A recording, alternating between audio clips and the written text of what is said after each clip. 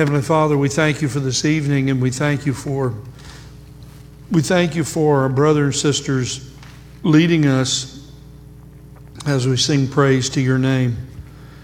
Holy is your name, and we honor you tonight. We honor you with our lives, and we thank you for the grace and mercy that you have shown to each of us through all the circumstances of our life. So we pause tonight to say thank you. Thank you for your grace. Thank you for your mercy. Thank you for your patience. Thank you for sending the Holy Spirit to dwell within us and to teach us your word and to help us be able to live righteously and honorably in this world of trouble and unrighteousness. We pray, Lord, tonight for the ministries going on all across. We thank you for our church. We thank you for your movement among us. We thank you for your grace to us as a church. We pray for all of those who are teaching the Bible tonight, our choir, all of our students and our children. We're blessed, Lord, to have the opportunity to be here and to do what we do in this place. We thank you for it.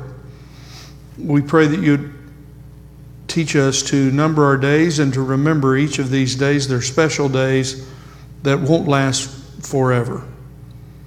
We pray for those children who are caught in the foster care system in Tennessee. We pray that you might help our own church and our own people, those who are able and can do so, to be foster parents, and also the rest of us to stand in support of the workers who do this work tirelessly in our state. We pray for them.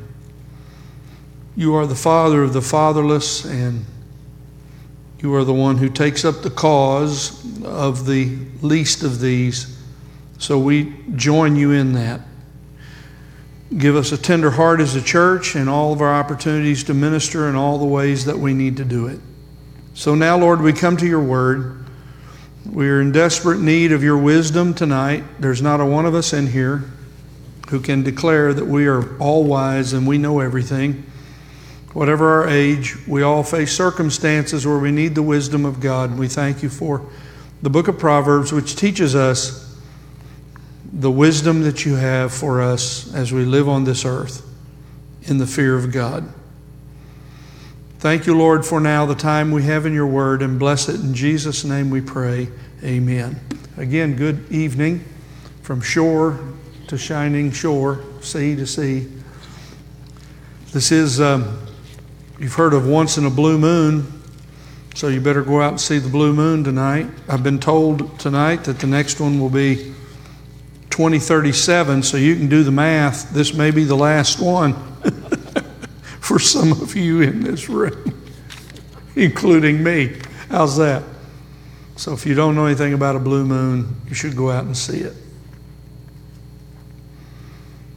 What's that old bluegrass song? Blue moon of Kentucky, keep on shining. Well, it's going to shine in Tennessee. We're not in Kentucky. Proverbs chapter 25 is where we are. Before we get into Proverbs, I hope you picked up an outline. So here, let me pause and again give you some observations about how the book of Proverbs is put together. This is a very great help to you as you read this book. This is what causes so many people to be frustrated with the book of Proverbs, which actually it is a gold mine for all of us. So if I could sit and ask God directly to give me wisdom for all kinds of circumstances in life, I would do that. Well, this is the way you do it. You go to the book of Proverbs. But you must learn how to use it. So let me again do this before we read chapter 25. So if you have your copy of God's Word, you can just look at this. Some of your Bibles have topics or titles at the top of the chapters. So if you're going to teach your children wisdom, you do it in a number of ways. One of the ways you do it is to give them direct instruction. So from chapter 1 all the way through chapter number 7, you have this instruction manual for the young. And so it has all kinds of wisdom, has all kinds of information. And we spent a lot of time here. We've been moving our way through Proverbs for I don't even know how long. since I guess the last blue moon. I don't know how long it's been. Then you have chapter 8, which is a highlight because it highlights the wisdom of God speaking to us all. And then you have, beginning in chapter number 9, an invitation from wisdom. Hear wisdom, hear the wisdom of God. And then beginning in chapter 10 through chapter 18, you have what are called contrasts. Contrasts between the righteous and the wicked. I'll just read one. Generally, a contrast has a conjunction, the conjunction but. It'll say such and such, but such and such. That's a contrast in our language, English language. So when you teach your children and grandchildren wisdom, you use contrasts between things or people or circumstances. That's a way of teaching and instruction, contrast. So I'll just pick up one here. I'll just read from Proverbs 10:24. What the wicked fears will come upon him, but, contrast, the desire of the righteous will be granted. See, there's a contrast. So you have these. So if I want to know what it looks like to be living in wickedness, I've got all these chapters that describe it. If I want to know what it looks like to live in righteousness, I have all of these chapters we have this elaborate information given to us. So that's number one. Number two, the next section is so that's chapter 10 through chapter 18. Then we come to chapter 19. Chapter 19 through chapter number 23, we looked at these in detail. You have life lessons and how to conduct yourself in the fear of God. So there are all kinds of life lessons. So if I'm teaching wisdom, I teach children, I teach those that are under my care, I teach them life lessons. So God has given us these wonderful chapters of life lessons. And I mentioned to you when I was going through these that we read all these and they're not connected. We want everything to connect in order. But what this is really showing you, this is how life is. Life is messy. Life is one thing here, one thing there, one thing here. It's all going on at the same time in the world tonight. So when you read it, you're trying to connect all these things together, but they don't. You see, life lessons come from every experience of your life, good and bad. And we live then and conduct ourselves in the fear of God in the chaos of the world. That's what those who know the Lord do.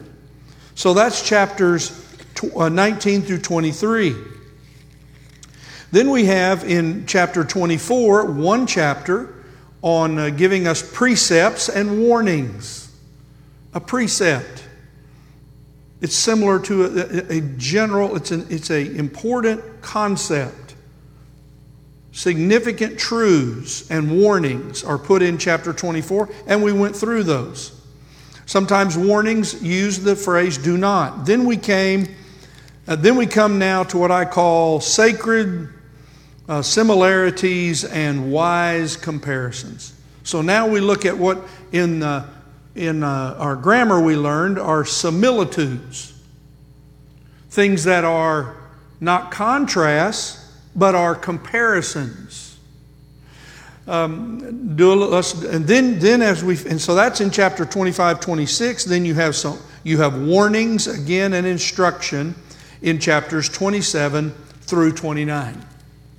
Now, all of these things are, so what I'm saying is there is a structure to the book of Proverbs which has been meticulously laid out, and we're going to be reminded tonight that the Proverbs of Solomon were also taken by later kings of Israel, Hezekiah in particular, and they were transcribed from Solomon's words that were already written, and he used them again and put them down. So tonight we look at the collection of Proverbs of Solomon, verse number 1, which the men of Hezekiah, king of Judah, transcribed.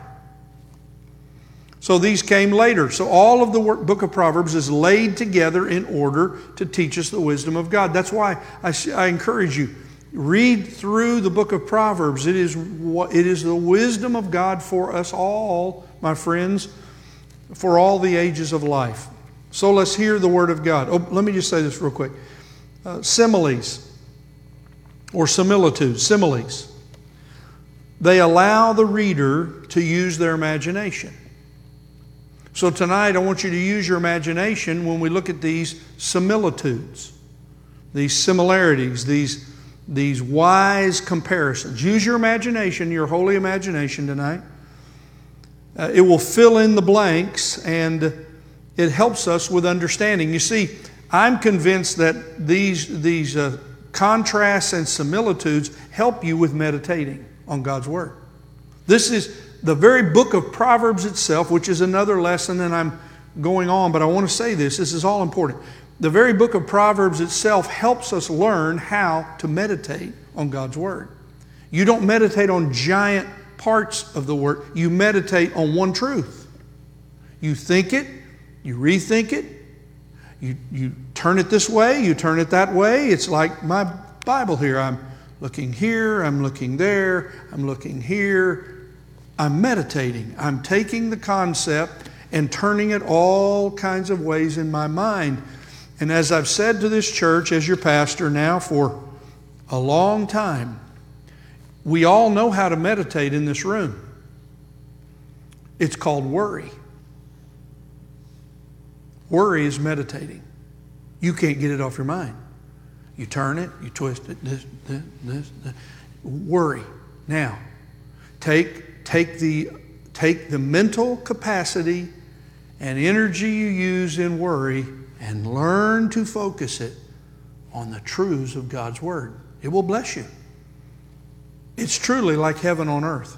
It really is. It will release you and free you from fear and troubles and worries. That's why I am so what would I do? If I had only the Gospels and I could only pick 2 other books, it would be the Gospels and Psalms and Proverbs. That would be it. That would be enough. But thankfully, I have all of it. Amen. These also are the Proverbs of Solomon, which the men of Hezekiah, king of Judah, transcribed. All right, here we go. Sacred similarities and wise comparisons. And notice these all have, many of them have the phrase like, the word like, L-I-K-E, and then they'll have so, like so, like so. This is the way a similitude works. Not always. It is the glory of God to conceal a matter, but the glory of kings is to search out a matter. As the heavens for height and the earth for depth, so, there's the so, the heart of kings is unsearchable. Take away the dross from the silver, and there comes out a vessel for the smith. Take away the wicked before the king, and his throne will be established in righteousness. Do not claim honor in the presence of the king, and do not stand in the place of great men.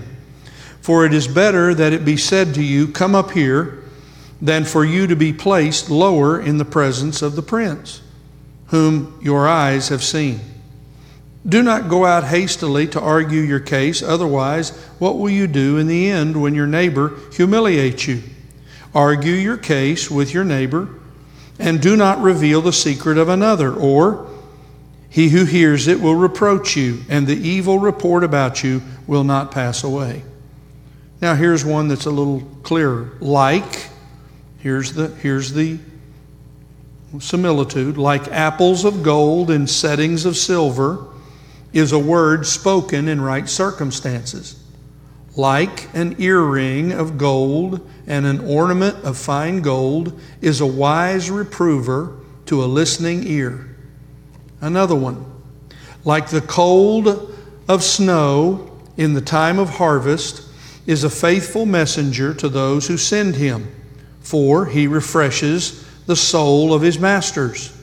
Like clouds and wind without rain is a man who boasts of his gifts falsely.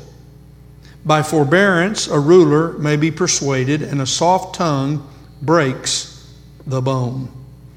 Have you found honey? Oh, wait a minute. This is the third time now, third chapter that's spoken about honey. Have you found honey?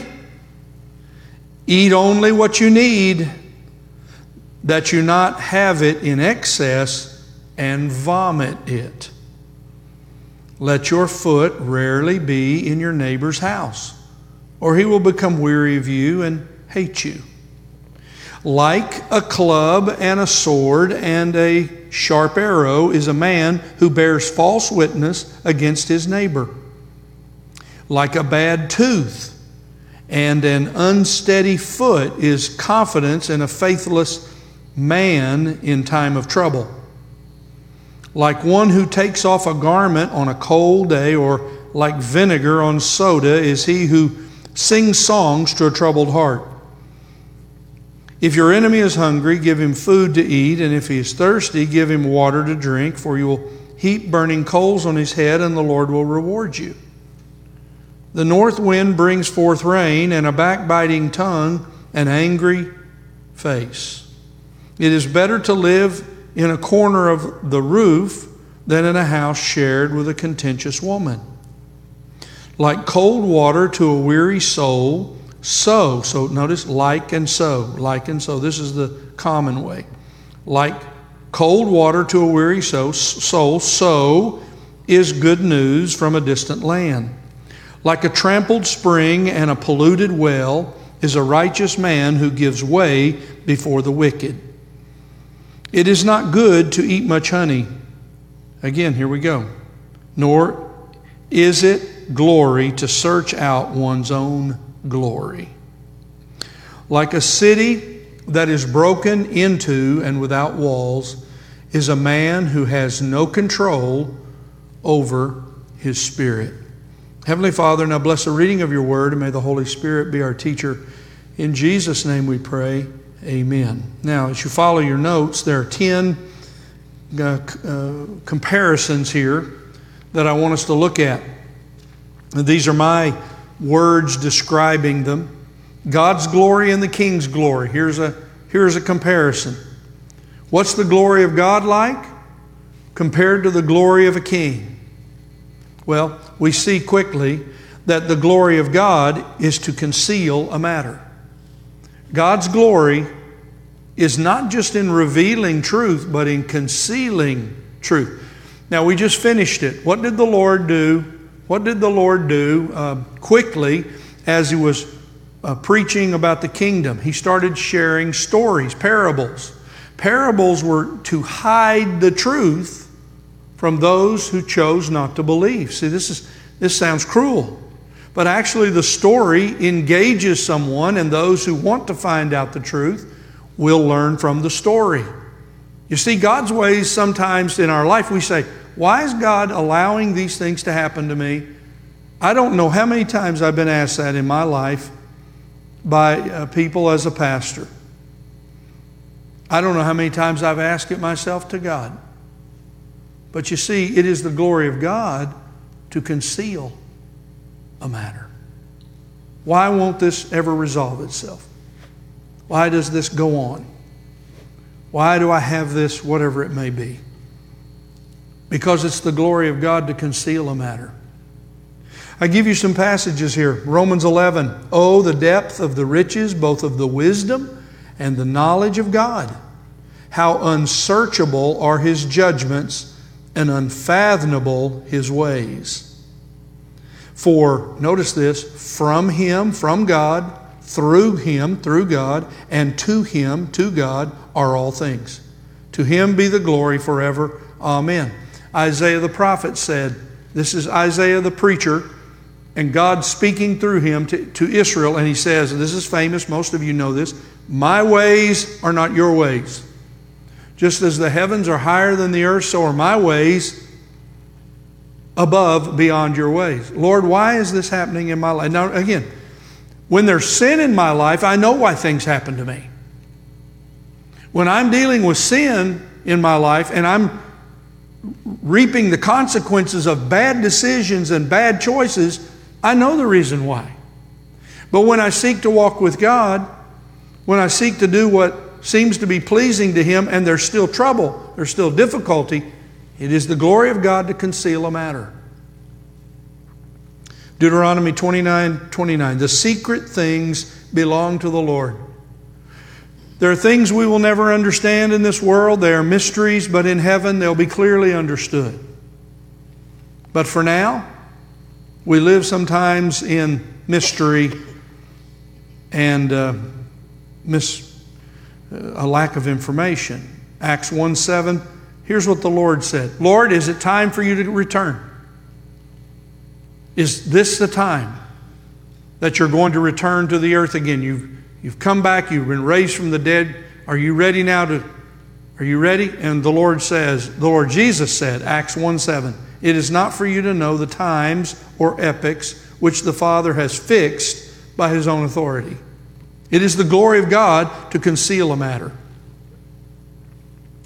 This has caused many people to turn away from following and believing in God. Well, why all the trouble and suffering in the world? That's a really complicated question. There are a lot of reasons and a lot of levels and a lot of layers for why there's suffering in the world. We have the entire book of Job that deals with this very important matter of the glory of God is concealing a matter. Why would God pick and say to the devil, my best man, have you considered Job as your target? Why would God do such a thing? It is the glory of God to conceal a matter. He's not consulting with us. He is the sovereign God of heaven and earth. He is the maker of all things, as we're now going to be talking about on Sundays. He is the creator. He is the one who made all things according to His own will and purpose, as Paul says, from Him, through Him, to Him. From Him, through Him, and to Him. It is the glory of God to conceal a matter. But what about kings? Well, notice it's somewhat of a contrast. The glory of a king is to search out a matter. As the heavens, now notice he speaks several things about the kings here. Let's just look at a king. So a king searches out matters, that is, investigates. Kings send out parties and they have people on their teams that do investigation and look into details and issues in the kingdom. It says here that kings, notice that you can't, their heart, their mind is unsearchable. That is, kings don't disclose their thinking. As the heavens for height and the earth for depth, so the heart of the king, verse 3, is unsearchable. Take away the dross from the silver, and there comes out a vessel for the smith. Notice, take away the dross. How do you do it? With fire. With fire. You remove the impurities from a pure metal with fire, and notice what the contrast is. And take away the wicked from before the king, and his throne will be established. Kings, we see all through the Old Testament the example of unrighteous, wicked men consulting kings, the kings of Israel. And we know, this group knows, you know what Israel got for that. But if you remove wickedness from authority, and authorities working with the king, guess what? The king's throne is established. I can't help but think that Hezekiah was reading these words. He was one of those kings who repented, wasn't he? Hezekiah read these words and thought deeply about his responsibility as a king of Judah. Here we see, do not claim honor in the presence of the king and stand in the place of great men. Notice we were reminded of this from our Lord, weren't we, when we were looking at the stories. It's better for them to say, come up here. In other words, don't take the place of honor. Be invited to the place of honor. Let the leaders recognize you and honor you. Don't try to honor yourself. That's what the Lord said. Remember when the people were trying to pick out the best seats? It's very similar. Then we come, secondly, to quick and careful settlements. You know what I've noticed? A lot of people like to argue just so they can win the argument. And some of the things they argue about are absolutely ridiculous. Have you ever been around somebody who just likes to win the argument? It's just like, why? What's the point? They have to say the last thing. They got to make the last point.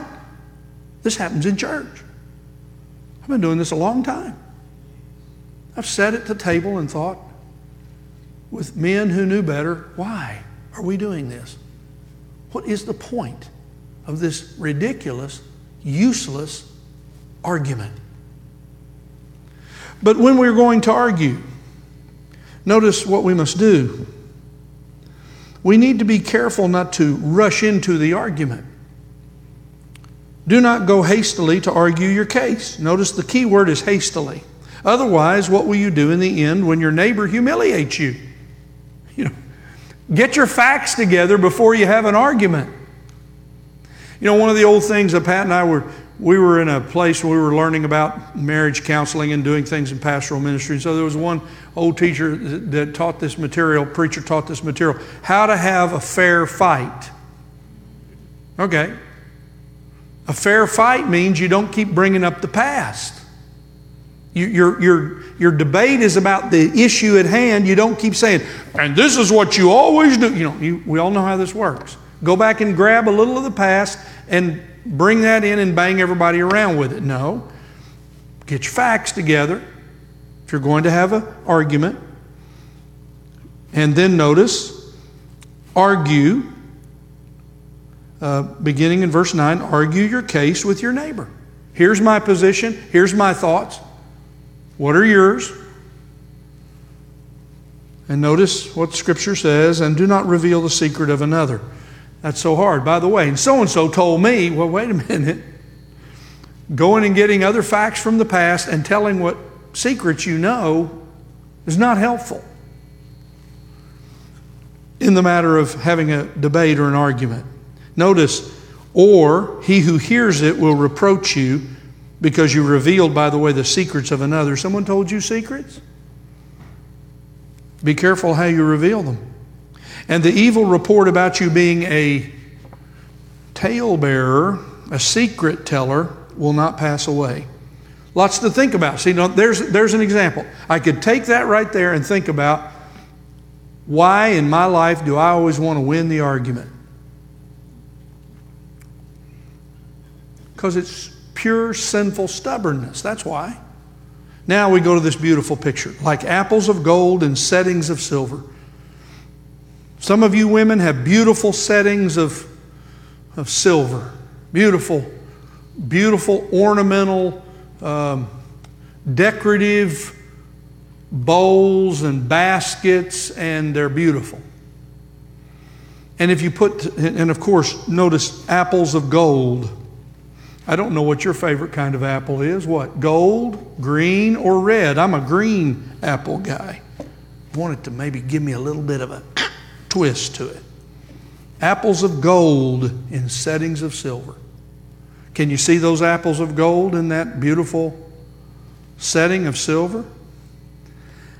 That's the picture. Now, here's the contrast. Instead of arguing, a word spoken in right circumstances. You say it at the right time. You say it in the right way. You say it at the right moment. There is the teachable moment and there is the unteachable moment. How many of you have ever learned that with your kids? Every day. All the time. Oh, my friends. How wonderful it is to see when words are a beautiful thing. A lovely setting endures the attentiveness of truth, and good words bring refreshment. You see, we go on here to read something else. Notice, like an earring of gold and an ornament of fine gold is a wise reprover to a listening ear. See, it's the right circumstance. You say it at the right time. You say it in the right way. It's beautiful. It's like a beautiful earring that you women wear. An ornament of gold or an earring. It's wise reproof, correction, direction from a listening ear. It's beautiful because someone's listening and someone's speaking correction or reproof or encouragement, whatever it may be, but a timely word, and both are doing the right thing. It's beautiful. It's beautiful. Beautiful words. And then you find, like clouds and wind, let's go back, like the cold of snow in the time of harvest is a faithful messenger to those who send him, for he refreshes the soul of his masters. A third example of words that encourage. Words that are spoken in right circumstance, words that are wise reproof to a listening ear. A wise reproof comes to the listening ear. You only give it to one who's ready to hear it. Like cold of snow in the time of harvest. Now it's hot. It's hot out there right now. This is not saying the snow comes to ruin your harvest. Wouldn't it be nice on a day like we've been having with humidity? We've just felt a little of it. How would it be to have some maybe nice, refreshing, cold air? That's what we do in the air conditioning on a hot day. That's how wonderful and refreshing it is when you have someone, a faithful messenger to those who brings good news. Romans 10:15, how beautiful are the feet of those who bring good news. A soft answer turns away wrath. We heard that earlier. And that's a beautiful picture of this phrase in verse 15. By forbearance a ruler may be persuaded, and a soft tongue breaks the bone.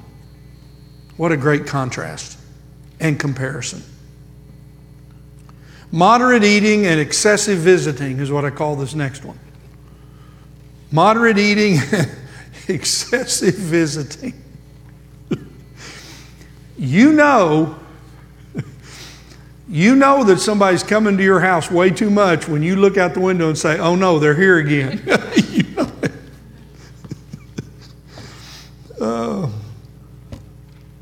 And this illustration about honey was because it was such a delicacy. We've been laughing about honey. Todd says today in staff meeting, if I could just get rid of my addiction to caffeine and sugar. So I said, Todd, I have a verse for you. I have a verse for you, Todd. Have you found honey? Eat only what you need, that you have not in excess, and vomit it. He said, thanks, Brother Mike, I appreciate that. Well, do you like honey? What do you like? The point is, eat it moderately. Eat it moderately. Someone came by and brought me some M&Ms and some Dr. Peppers in celebration of 10 years of my journeying here with you. And I've been eating in that bag of M&Ms, and then I was reading this verse today. And after my 5th handful, I said, I have to stop. Do you like M&Ms? Yes. Moderate eating and excessive visiting. Let's go on and hear this now. Listen. Let your foot rarely be in your neighbor's house. A lot of wisdom in this, or he will become weary of you and hate you. Pat and I laugh just because we've had a lot of different experiences around this kind of situation. When you go to visit for a reason, not just because you don't have anything else to do. Your neighbor needs some privacy also. Your friends need a break from you just like you need a break from them. So, we'll just let the proverb, we'll let the sacred similitude stand on its own. You can make your own choices and thoughts about it, but be wise about your visiting. Don't just take it upon yourself, hey, I'm just going to go by and see so-and-so. Well, it might not be a good time. Probably good to check before you go. The weapons of lies. This is a hard one. There are 3 weapons that kill when you lie. Lies kill people. Did you know that? Lies kill people. Lies kill. Like a club. That's just a brutal weapon. A club is meant to just pound you senseless and pound your face in or whatever, your body, break your bones. It's a club. That's what a lie is like. Do you see the comparison? Lies are like clubs. Lies are like a sword, deeply wounding those that are falsely accused, those that are lied about. Lies are a sharpened arrow that pierce the mind. It's hard to overcome the feelings you have toward those who lie about you, who falsely accuse you. And we've all in this room experienced it. Sadly, we've all done it to others. Here are the weapons of lies: clubs, swords, and sharp arrows. So is a man who bears false witness against his neighbor. Like a bad tooth and an unsteady foot is confidence in a faithless man in time of trouble. You can't depend on him. You can't count on her. You need them, but they're not there. This is such an important reminder to us all that we not be undependable, that we be reliable, that we be faithful, that we be available. And then he talks about the cruelty. The next is songs of despair, good deeds, gossip, and disagreement, 19 to 24. Like one who takes off a garment on a cold day. The idea is taking a garment off of someone on a cold day. That would be cruel. Like one who takes off a garment on a cold day, or vinegar on soda, is he who sings songs to a troubled heart. You see, singing cheerful songs to a person with a heavy heart is like taking someone's coat in cold weather or pouring vinegar in a wound. That's the way the NLT reads.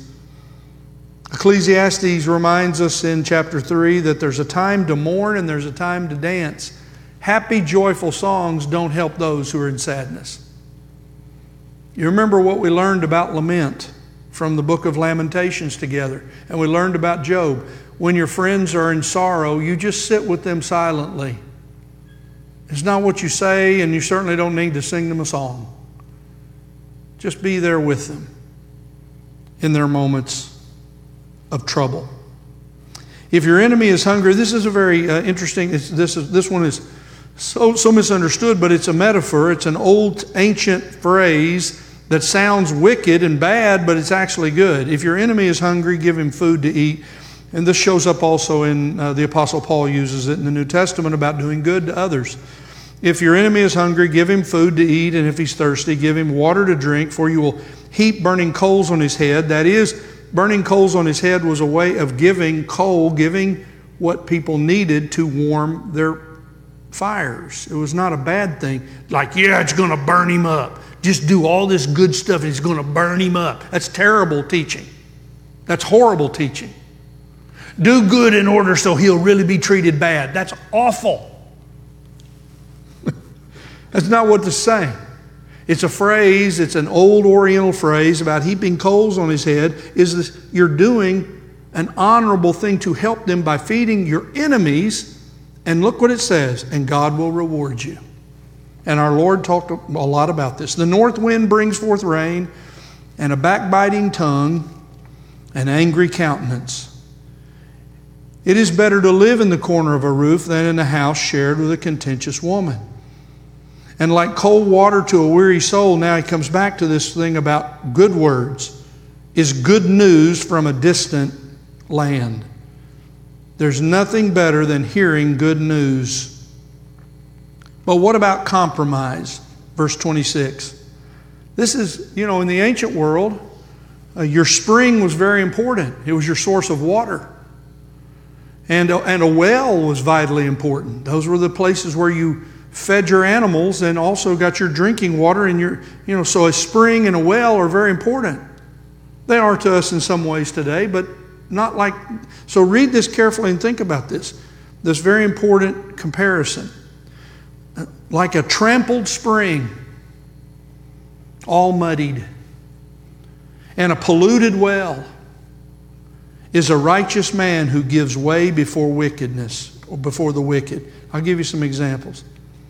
Peter cursed at the fire to the slave girl who said, "You were one of them." Peter cursed and denied that he knew the Lord Jesus to a servant slave girl in the flickering fire. Here was an example of a righteous man who gave way, who failed, who compromised. David compromised and sinned with Bathsheba. What a terrible thing. The awful consequences that have come from that and came from that. You see, sinful compromise of a righteous person muddies the spring of life and grieves the Holy Spirit. As we read here, a muddied spring, a ruined fountain, is a righteous man fallen before a wicked one. But what about self-arrogance? 27. It is not good to eat much honey, nor is it glory to search out one's own glory. Now all the young people spend all their time worrying about how many people do whatever they do to them on the phone, on the internet. There have been children who have become so depressed and sad that have ended their lives because of not being liked by people on their social media page. What in the world have we done? What have we done? We've turned things around. We live in this upside down world. As I mentioned to you Sunday, in the last days, the love of self will be supreme. We love ourselves. We promote ourselves. We shoot pictures of ourselves. Whatever that's called. What do you call that when you shoot a picture? Huh? And you know what that is? A selfie. I know, but that's what it is. You take a picture of yourself. Any of you people who are old like me, did you ever think one day, I'm going to take a Polaroid camera and take a picture of myself? No, you never did that. It never crossed your mind. But that's not where we live now.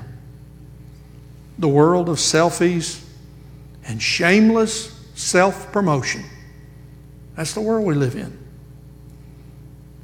It's not honorable to search out your own glory. Hey, what were they saying about me? Well, who cares? Why do you care so much what they're saying about you? How about this? What does God say about me? Wouldn't that be a better question? Lord, what do you think about me? Be careful. Holy Spirit might tell you. Finally, I want to get to this. I got 2 minutes. This one's very valuable. This is really valuable. In fact, we've seen this before. We've heard this before, only it was given in a different way in an earlier proverb, but I won't go there for now.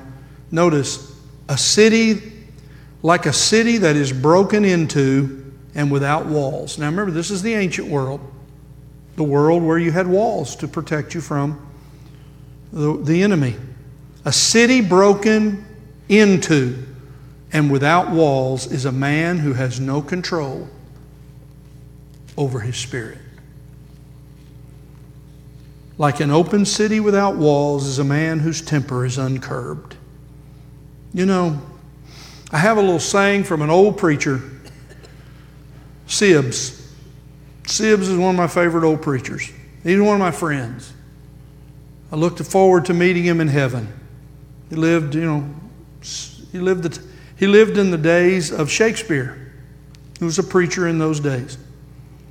He has a good saying, and I like it so much I stick it right by my desk, right to my right, where every time I look at my computer and my beautiful wife's picture, right below it, there is this little piece of paper.